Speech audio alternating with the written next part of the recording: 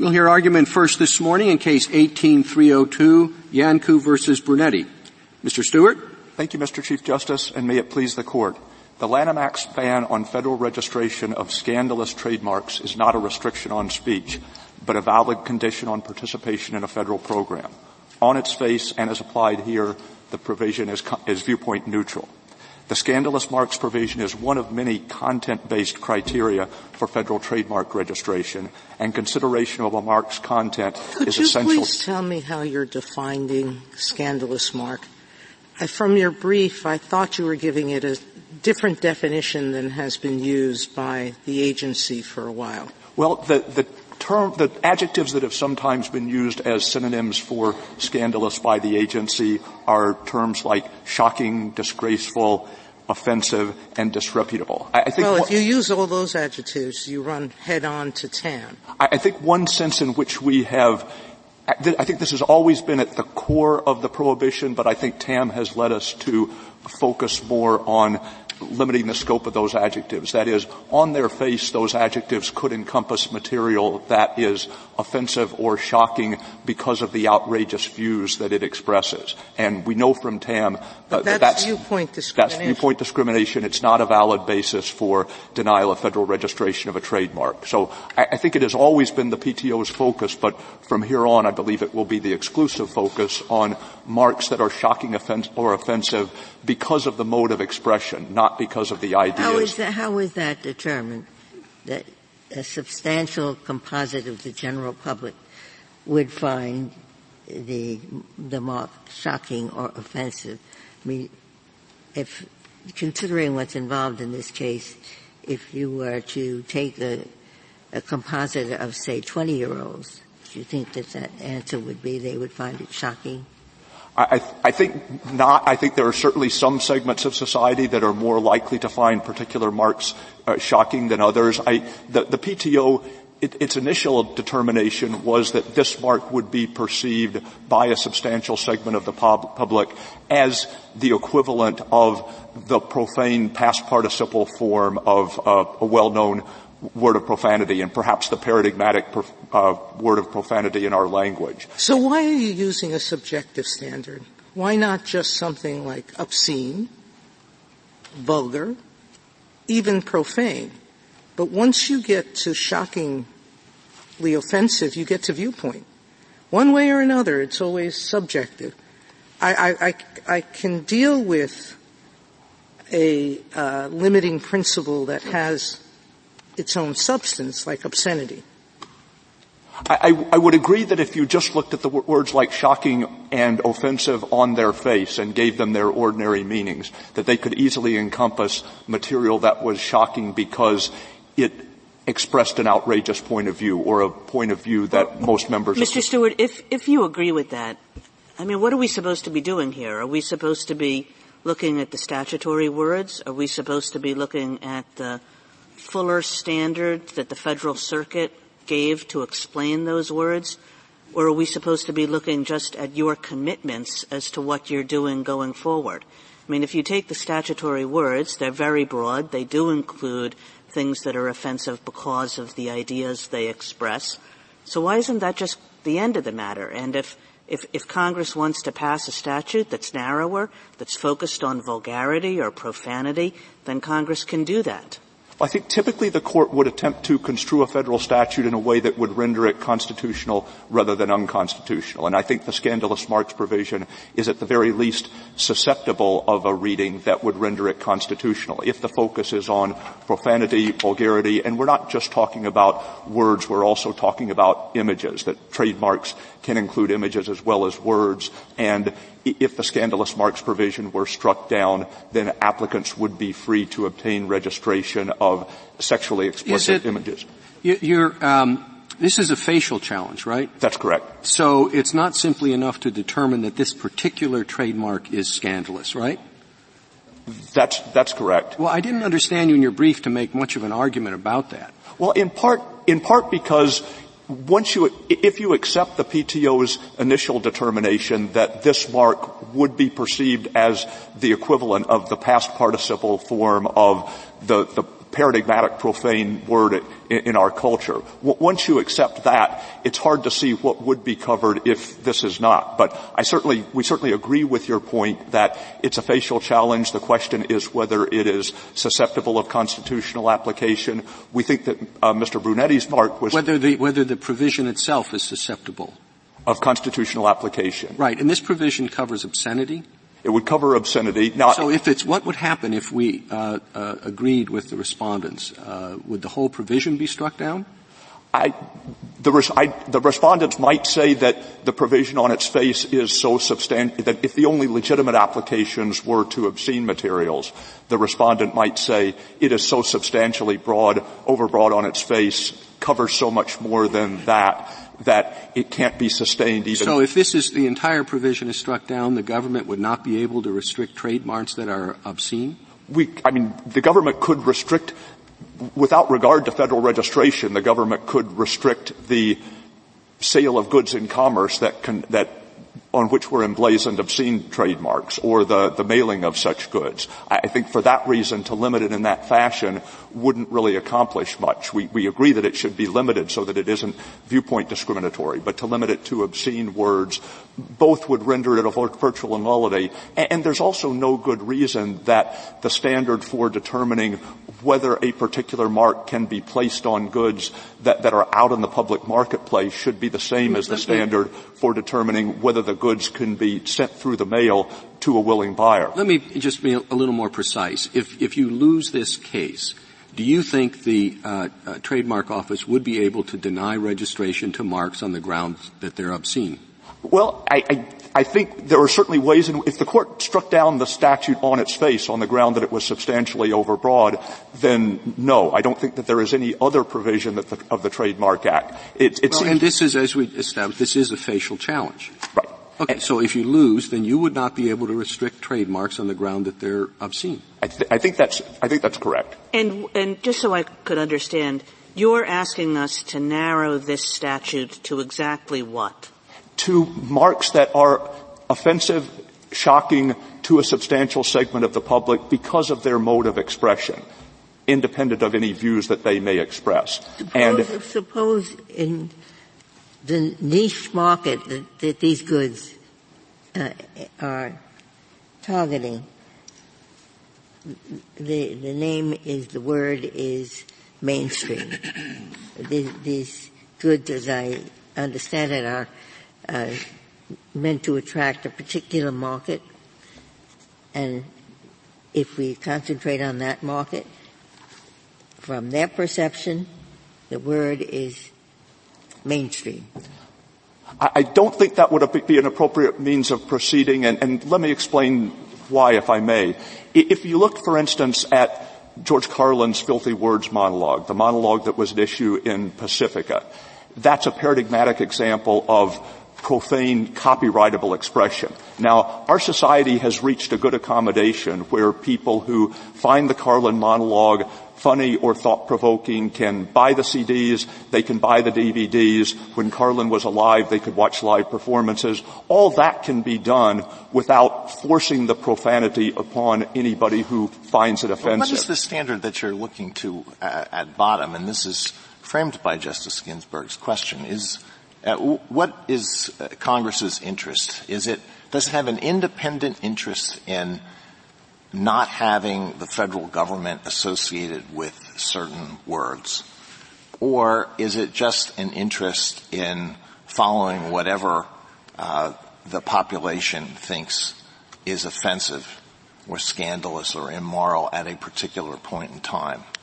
It is Those are not necessarily the same. It is some of both, but with respect to the second interest, we would emphasize the interest is in protecting unwilling viewers from material that they find offensive. And the point I was making about the Carlin monologue is there are ways in which that can be made readily available to people who want to see it or who want to listen to it without forcing it upon others. Trademarks can't work that way because the whole point of a trademark is to serve as a source identifier. I don't see how the second interest is implicated much at all, because this word and all sorts of other words can be used in connection with the sale of goods. even if you're right. They just can't be registered trademarks. So why isn't it exclusively the first interest? Well, it's partly the first interest, but it's partly the second, because even though the government cannot prohibit the use of a mark like this on the clothing, it can attempt to disincentivize it, or it can attempt to remove the creation, to avoid the creation of artificial incentives to its use by providing the benefits that are associated with federal trademark registration. And why are you resisting, Justice Alito? Why can't the government's interest in not being associated with sexually explicit activity or words be enough? We think that it is enough, but we don't want to abandon the first interest either, because we do Why? think because I'm curious, because Justice Alito is right. Trademarks can be used with or without registration. You get certain statutory benefits, which is part of your government program argument. Right. All right. But I'm just not quite sure why that's more compelling for you.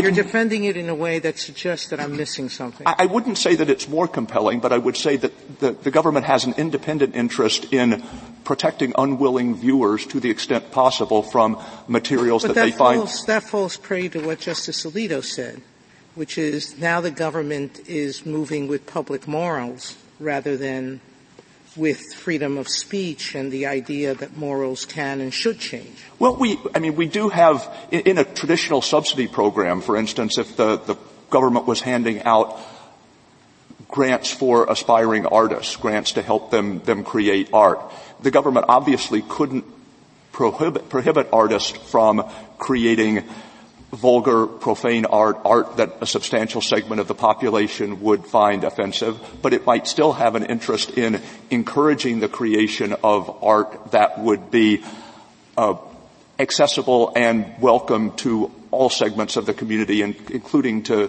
children. And again, the point I was making about source identifiers is the reason that it's not feasible to restrict inspection of source identifiers to people who want the product is source identifiers they're not the expression that you get once you have decided to buy the product. They are one of the clues that you look at in deciding whether to buy the product. And so a trademark that you only saw after you'd bought the package and opened it would fail entirely to serve its intended purpose. The federal registration program is intended to encourage and incentivize the use of distinctive words and symbols that will be made available for inspection by prospective buyers, by members of...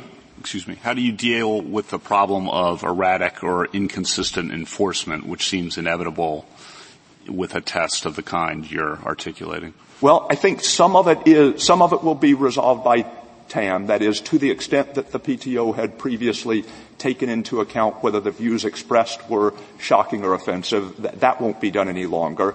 The second thing I would say is more leeway is given in situations, in terms of vagueness, in situations where the government is not prohibiting speech, but is simply declining to provide a benefit. Here the consequence of the determination that Mr. Brunetti's mark was scandalous was not that he was subjected to any penalty. He could continue to market his goods in commerce with the trademark he had been using. If I understand what you're saying, Mr. Stewart, you're essentially saying we should uphold this statute on the basis of various commitments that the government is now making to apply this statute to only a small subset of the things that it could apply to, if you look at it on its face as to just the words used.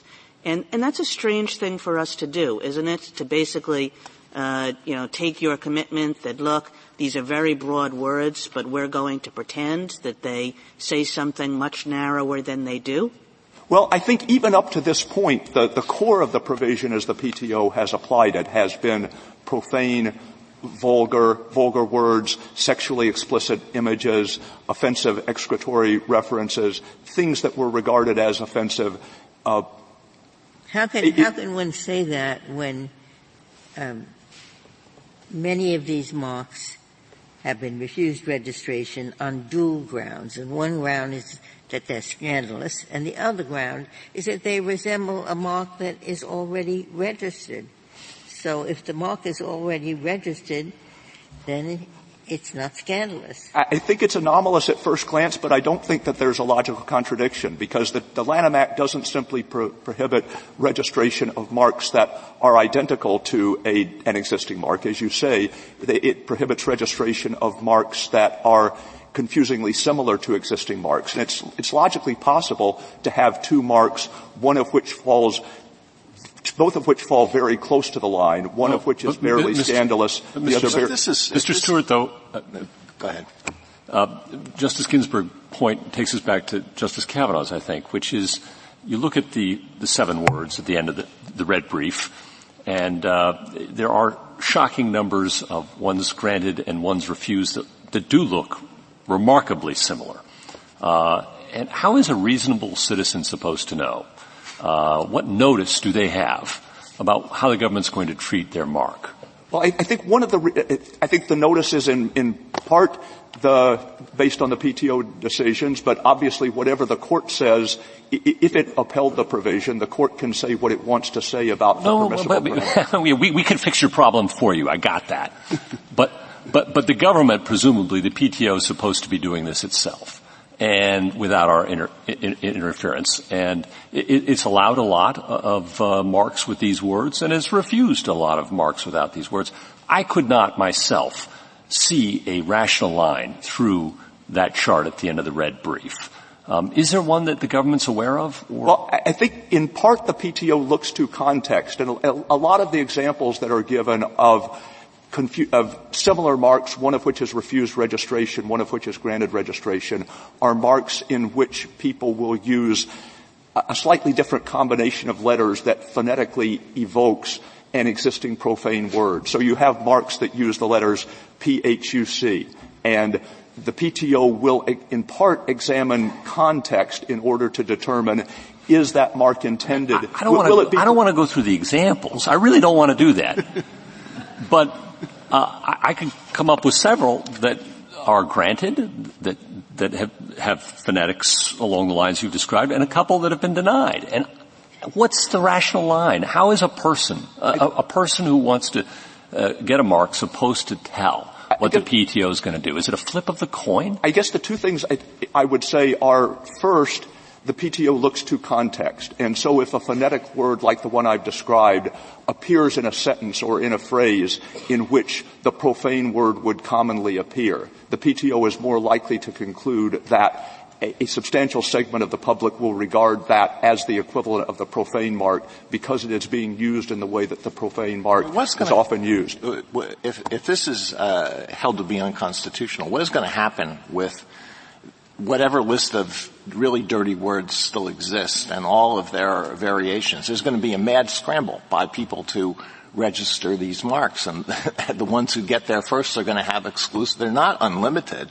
There's going to be those who get there first are going to be the ones who have these. I mean, there are other barriers to trademark registration. That is, it's not the case that any non-scandalous word could be trademarked. It has to be the sort of word or the sort of phrase, if it's verbal, that consumers would perceive as identifying the source. And so short phrases or slogans are often refused registration on the grounds that they would be seen by consumers as communicating a thought, not as identifying the source of goods. And there is also the requirement that people who want to register their trademarks be using the mark in commerce. A person can't simply register a mark and sit back and wait for people to pay license fees in order to people who want to actually use it in commerce to pay license fees. It is a prerequisite that they be using the mark in commerce. So there are some limitations. But yes, you would think the natural result of allowing these marks to be registered is that there would be an increased flow of registration applications. And again, this is not just for words. This is for visual depictions that are intended to signify the source of a product. What about racial slurs? I think in general, racial slurs are taken off the table by TAM because it is I've looked into a little, and there are certain ones that have exactly the same physiological effect on a person as the word we're using here, and there is a physiological effect. There is it's stored in a different place in the brain, It leads to retention of the word. There are lots of physiological effects with a very few words.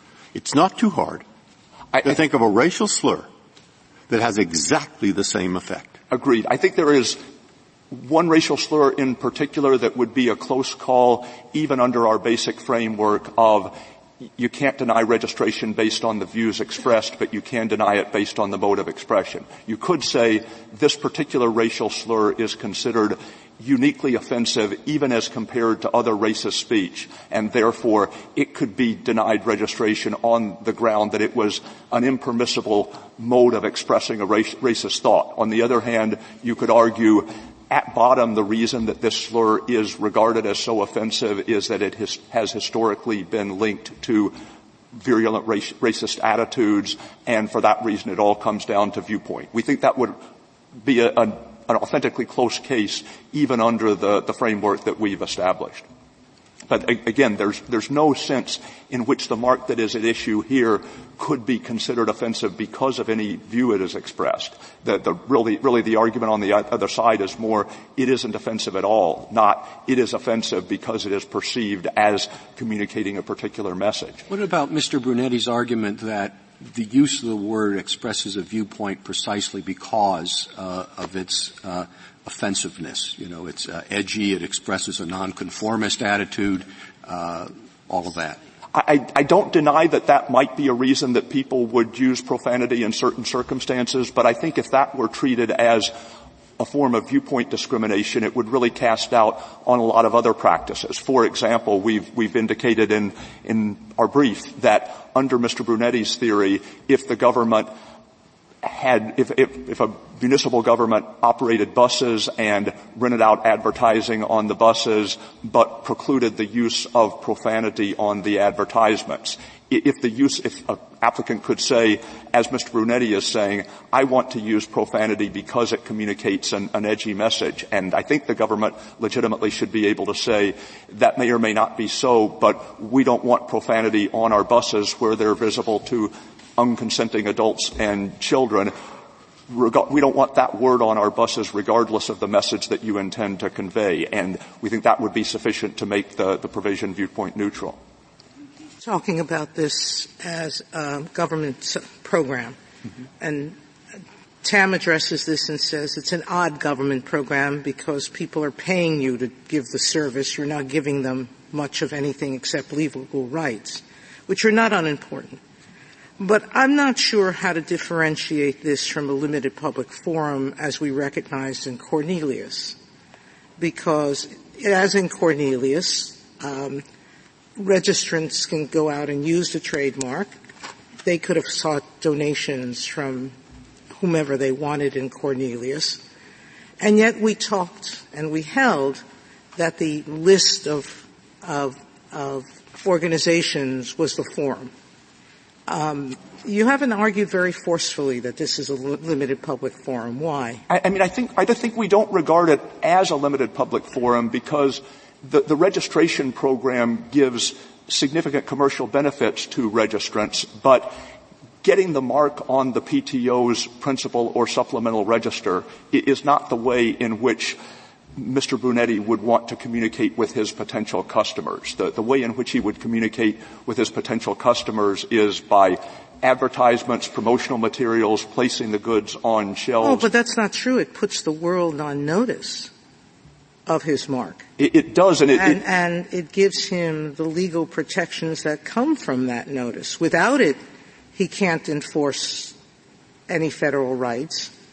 So he needs registration to be able to do what he wants to do. And we think essentially the same legal standard should apply to the restrictions at issue here as would apply to a limited public forum. Our only point, the reason we haven't argued that it actually is a limited public forum is that the register communicates not so much with Mr. Brunetti's customers, but with potential infringers, people who might otherwise be tempted to use the same mark on their goods.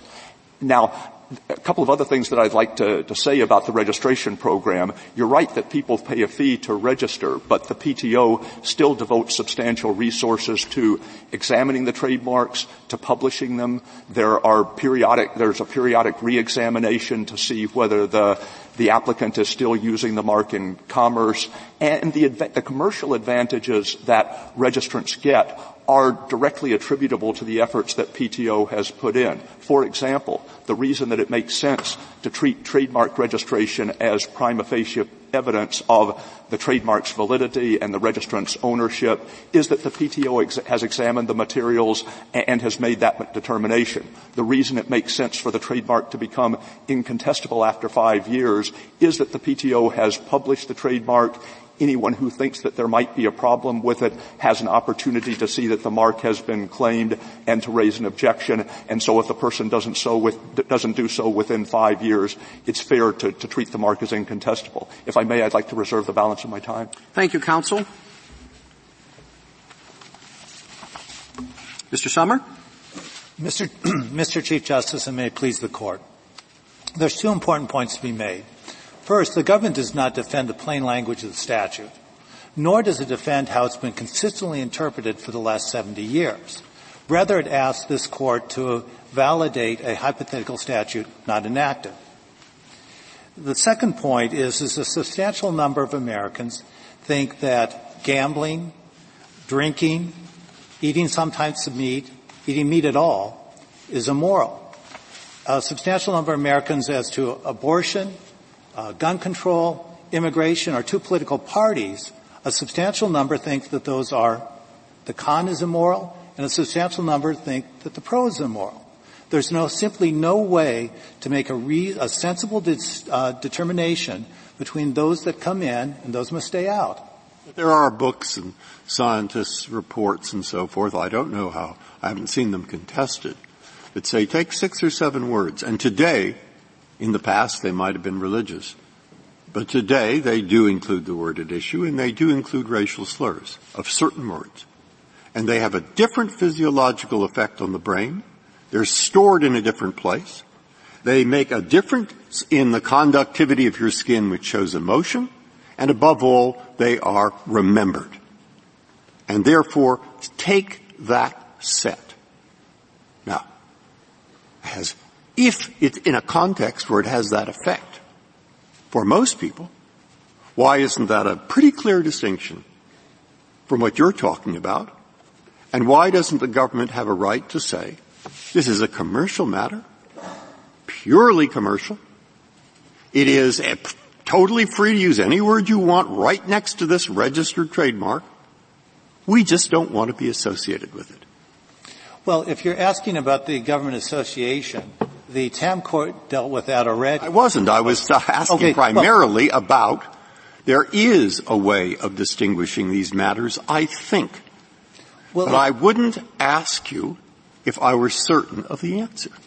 Well, if you're suggesting that there's a content-neutral way of deciding which marks are too scandalous to register by doing a test, the test on the body. You don't have to it's not too tough, I mean, most people know what words we're talking about.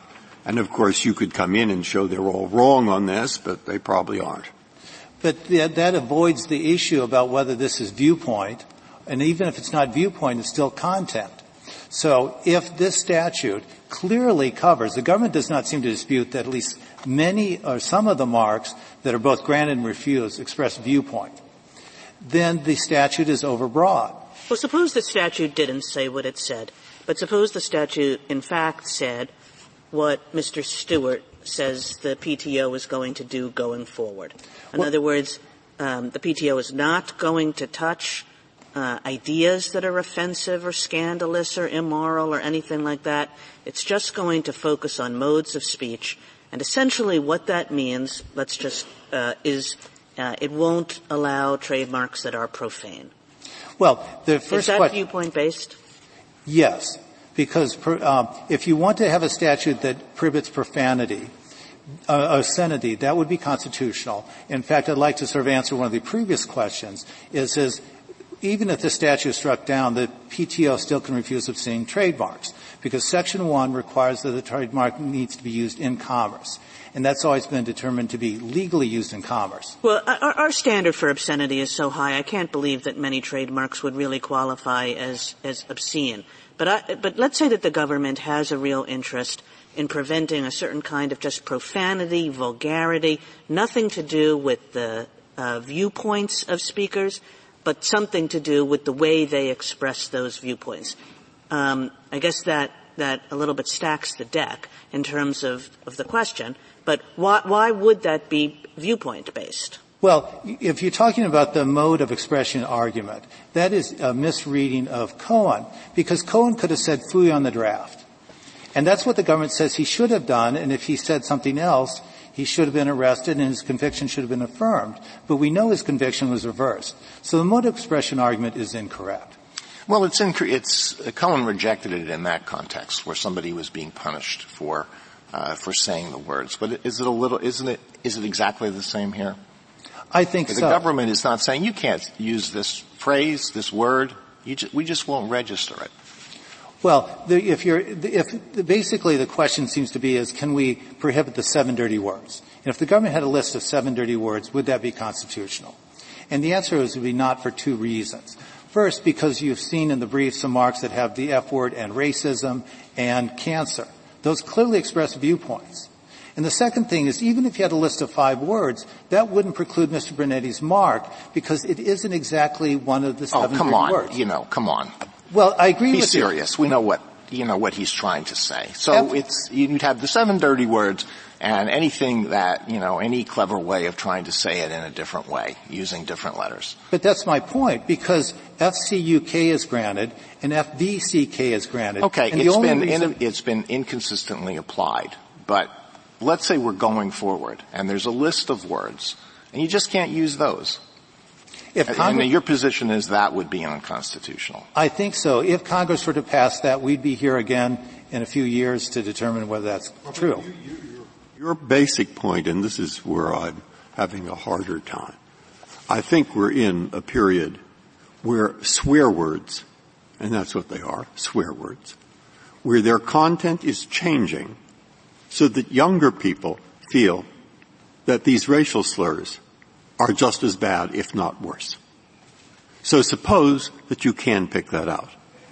Sometimes it will be used to convey a message. I grant you that. But this is business. And it's not only business, it is business that has a function of identifying the manufacturer.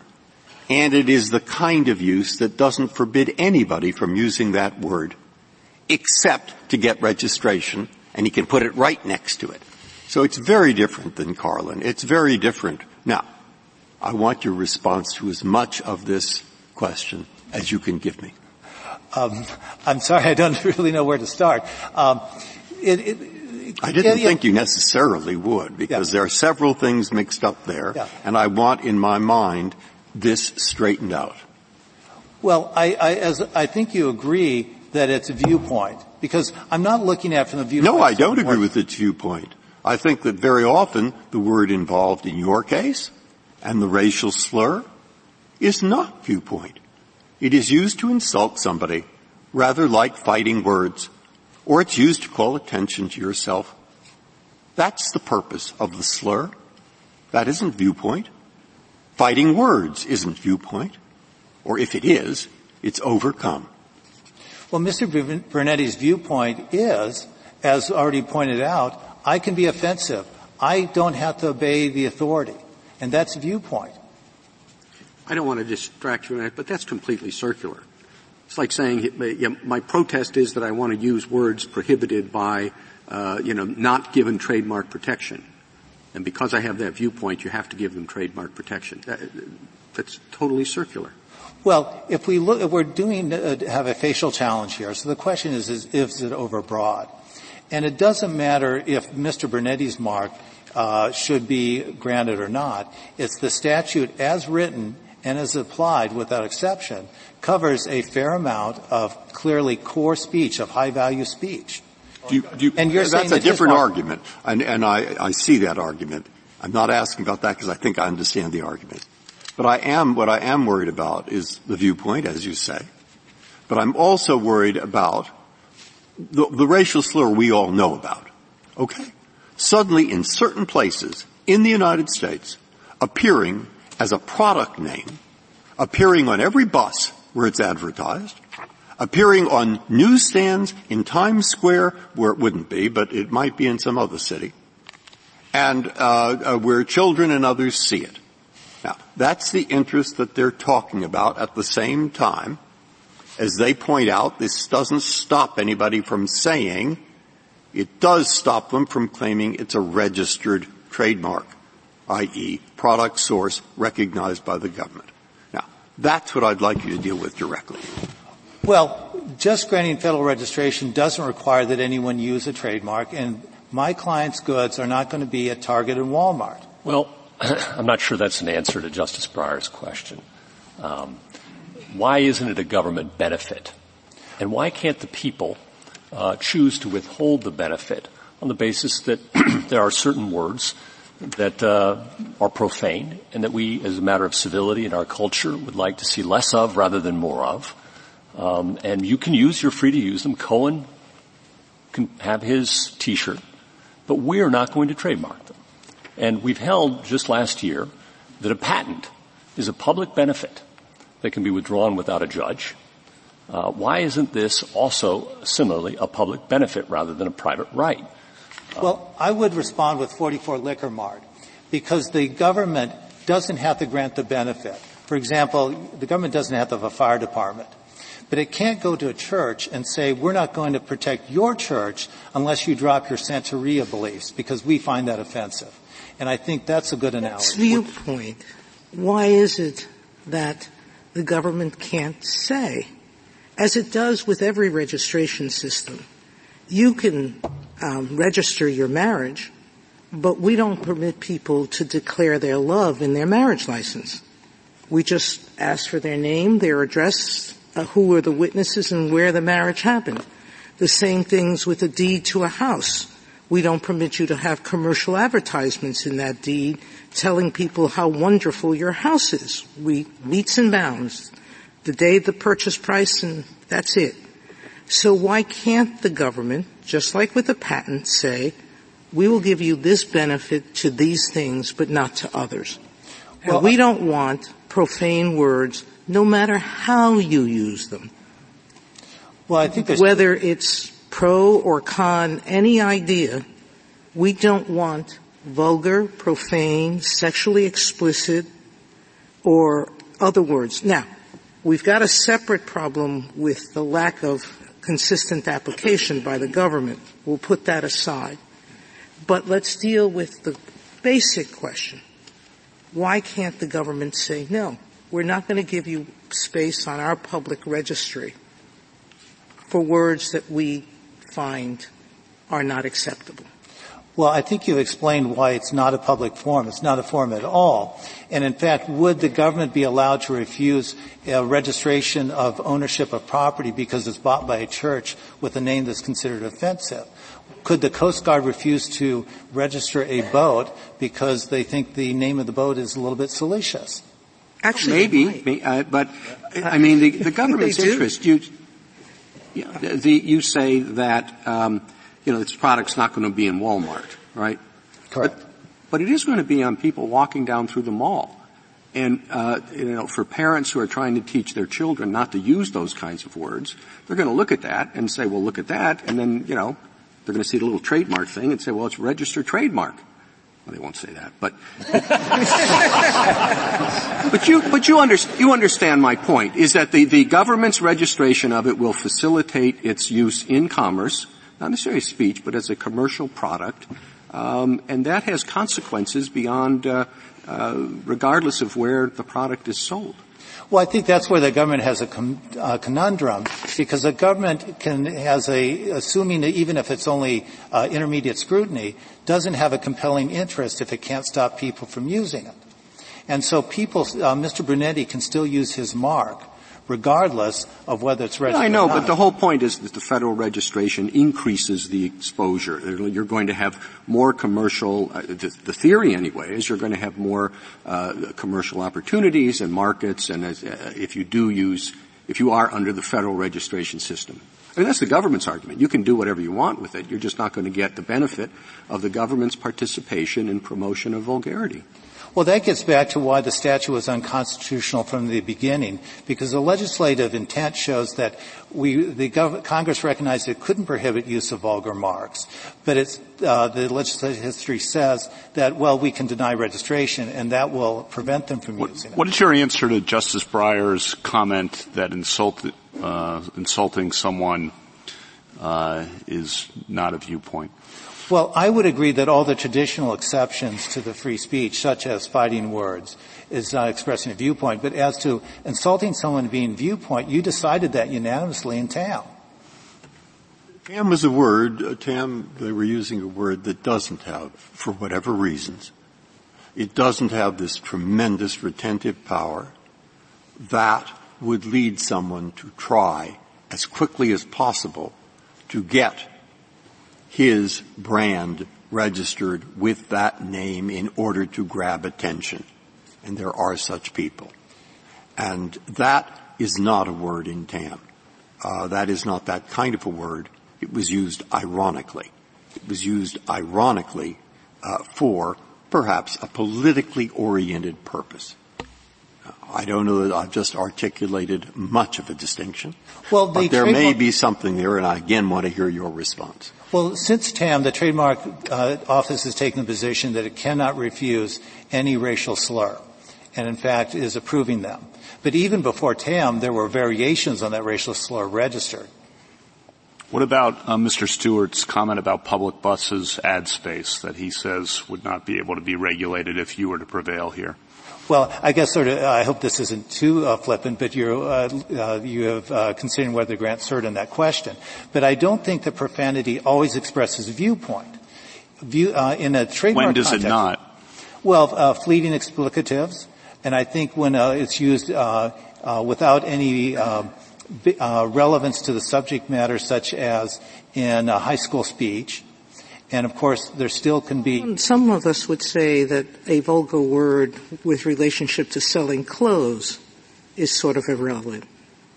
Well, it's not irrelevant because, as Justice Ginsburg pointed out, the audience that Mr. Brunetti is appealing to is young men who want to be rebels. And this is how they do it. Well, that may be the audience he's targeting, but that's not the only audience he reaches.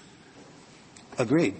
Well, I mean, but that sort of gets to the government interest in whether or not it wants to be associated with facilitating this type of vulgarity which reaches the whole, I mean, I guess you would say the whole point is to reach beyond the targeted audience to offend people.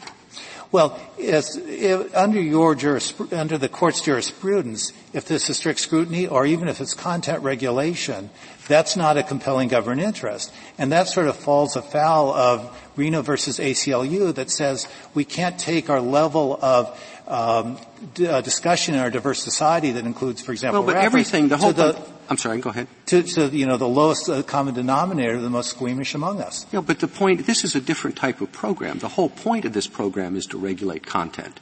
You have to look at it and decide, is it, for example, functional or descriptive, in which case it doesn't get protection? Is it something that's been granted before, so it doesn't get protection? The fact that I'll concede it's completely content-based, but it's the nature of the program. Well, it's not a program, it's a registration scheme, and it is not content-based on most grounds. Likelihood of confusion and the deception clause deals with confusion and fraud, basically, which you would agree that there are other content restrictions, wouldn't you? The flag one, or, there are a number, yes? Well, I think that 2B, which deals with flags and symbols, and 2C, with using people's names, could be, under certain circumstances, raise constitutional issues. I think 2E, which deals with things that aren't trademarks because they're generic or functional, I don't think that's called into question. You think likelihood of confusion is not content-based? I think. How do you determine whether something is likely to confuse without looking at the content of it? Well, I would say not only content-based, But I'd also say that that is the traditional exception of preventing confusion, because the whole point of refusing the new application is it's likely to be confused with the other one. But you're actually not — it's almost like a secondary meaning case like City of Renton, because you're looking at applied mark A and registered mark B, and you're not looking at the content. That's really irrelevant. You're only looking at the likelihood of confusion, the similarity. With respect to words and letters, as opposed to images, is there any combination of words or letters that you think can be barred? Well, I think under the scandalous immoral provision? Well, I think constitutionally only obscenity can be barred. And what would you, with respect to words and letters, how would you define obscenity in this case? Well, I would just use Miller versus California, because the government basically is arguing here we should ignore Miller versus California or modify it or create a new exception to the First Amendment for vulgar. So a picture I can see can be obscene, and I could see if you had a long sentence that said some things, which I don't need to give you an example, but you could imagine a sentence or two that could be prurient interest in. But that gets to the question of how do you draw the line between this and that? Well, the court has been satisfied with the obscenity standard since 1970, whatever, for Miller versus California. And I think that's a good standard. I think that's settled jurisprudence. Well, what do we do about the fact this is a facial challenge? And so at least some of this material would presumably be okay even under your test for the trademark office to refuse. I'm contending that only obscenity could be refused properly. Well, but isn't in a facial challenge your obligation is to prove that the statute's unconstitutional in all of its application or almost all of it? Well, for vagueness, but for overbreadth, I believe it's only necessary to show that it covers a substantial amount of speech. Right. Well, but a very substantial amount of speech. And where's the line here? Well, that's why it's unconstitutional, because it covers religious speech. I've given you an example of religious controversial marks are refused. I've given you an example of political marks that has been refused, as well as profanity. And then the government can't even get that right, because but assuming profanity is borderline, right? And some of it might be okay for the government to regulate, and some of it might not be. Just assume that. Have you met your burden? I believe so, because I have shown that there's a substantial amount of speech that is improperly refused under this provision. And the provision is so incredibly overbroad because if it's taken on its face, Steak and Shake can't be registered because some people believe you can't, a substantial portion of Americans believe that eating beef is immoral. And so now that's invalid. That registration. I'm not sure you answered my bus question, so I want to get it one more time. If we rule for you in this case, is there a principled ground on which we could distinguish public bus ad space? Definitely, because that is a public forum, and I think that probably the clearest way is public disruption. But I do see public disruption because people see a word and all of a sudden can't handle themselves. I don't understand that. And there's also a case that involves where bus affirming standards for taking ads because the purpose of the bus program is revenue. And I think it's from Massachusetts, but I can't remember the name of the case. Can you explain the disruption point more? Well, I'm not sure, at least in the high school context, like Bethel School, I think that there's disruption. On a public bus, how would this? Okay, I guess I'll withdraw that. I think that might be hard to draw a line there.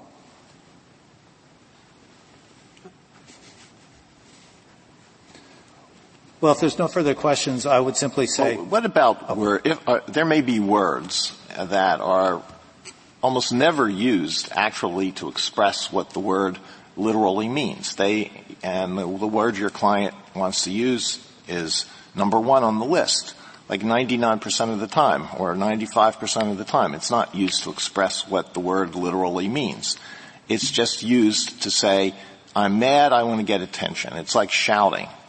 Can that be distinguished on that ground that it doesn't express any sort of viewpoint? All it expresses is an emotion, a way of expressing something.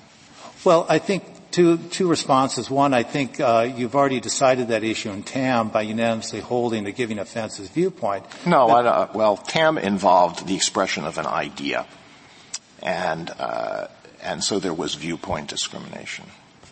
Well, because of your decision in Tam, the provision in the whole is invalid.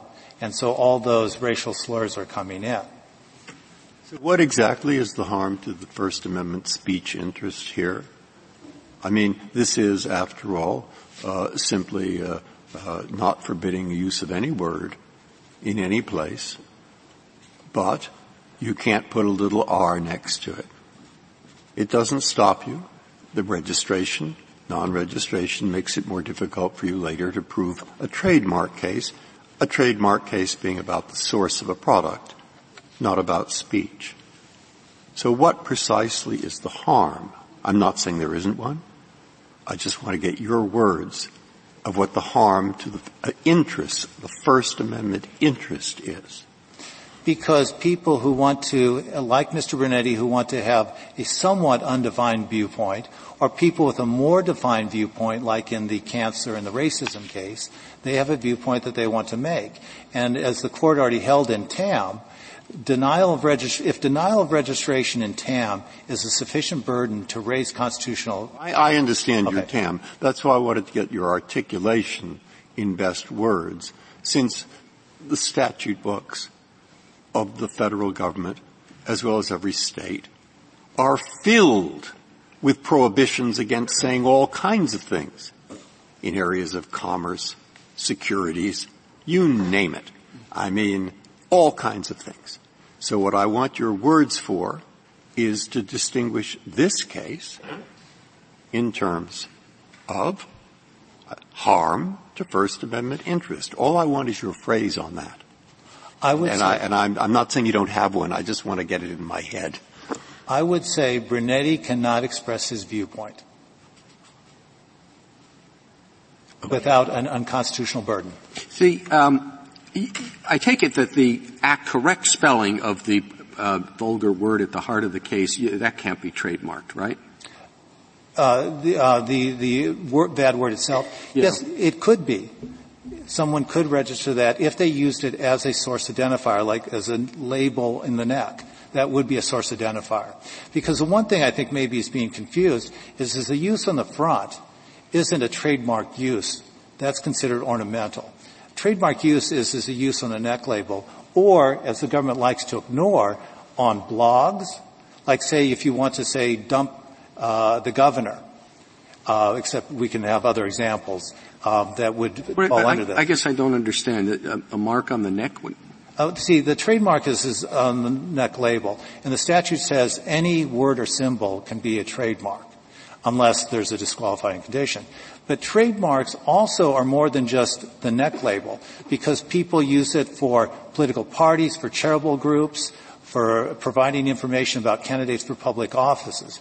This is not, trademarks and service marks are not purely commercial anymore. They were back when Paul Revere put his name on silverware. But if it was nowadays, Paul Revere would say, I write for freedom, and that would be viewpoint. Well, if the Court has no further questions, the government doesn't dispute, I think, that some marks are viewpoint. It doesn't dispute that it's content regulation. And the government does not dispute the statute doesn't survive strict scrutiny. And therefore, I submit the statute is facially unconstitutional. You're conceding to the Chief Justice that anyone who uses the words on goods to sell them can use any profane word and register it. Well, there's two questions there. Can they use it? Because all the words about descriptive use, non-trademark use apply. So people can use, let's say someone has the word apple registered for clothing, but someone else could use an apple on the front of the clothing. And so that's non-trademark use. And so all those rules But the word that the Chief asked you about, you say can be registered. I believe if it's on the neck. Yes, I believe so. I think I understand your difference, but. All right. Thank you. Thank you, counsel. 4 minutes, Mr. Stewart. Thank you, Mr. Chief Justice. I'd like to make one factual clarification and then 3 quick legal points. First, as to the PTO's current practice with respect to racial slurs. In general, the PTO views TAM as prohibiting a denial of registration for racial slurs. But with respect to the single most offensive racial slur, the PTO is currently holding in abeyance applications that incorporate that word, pending this court's decision to leave open the possibility that that word might be viewed as scandalous. Second, with respect to Cohen simply illustrates the difference between a prohibition on speech and on content-based restrictions on speech that are used to prohibit and content-based criteria for government benefits. The reason that the law in Cohen was held to be invalid was that it entirely prohibited the use of the word in a public space. Here we're not doing that.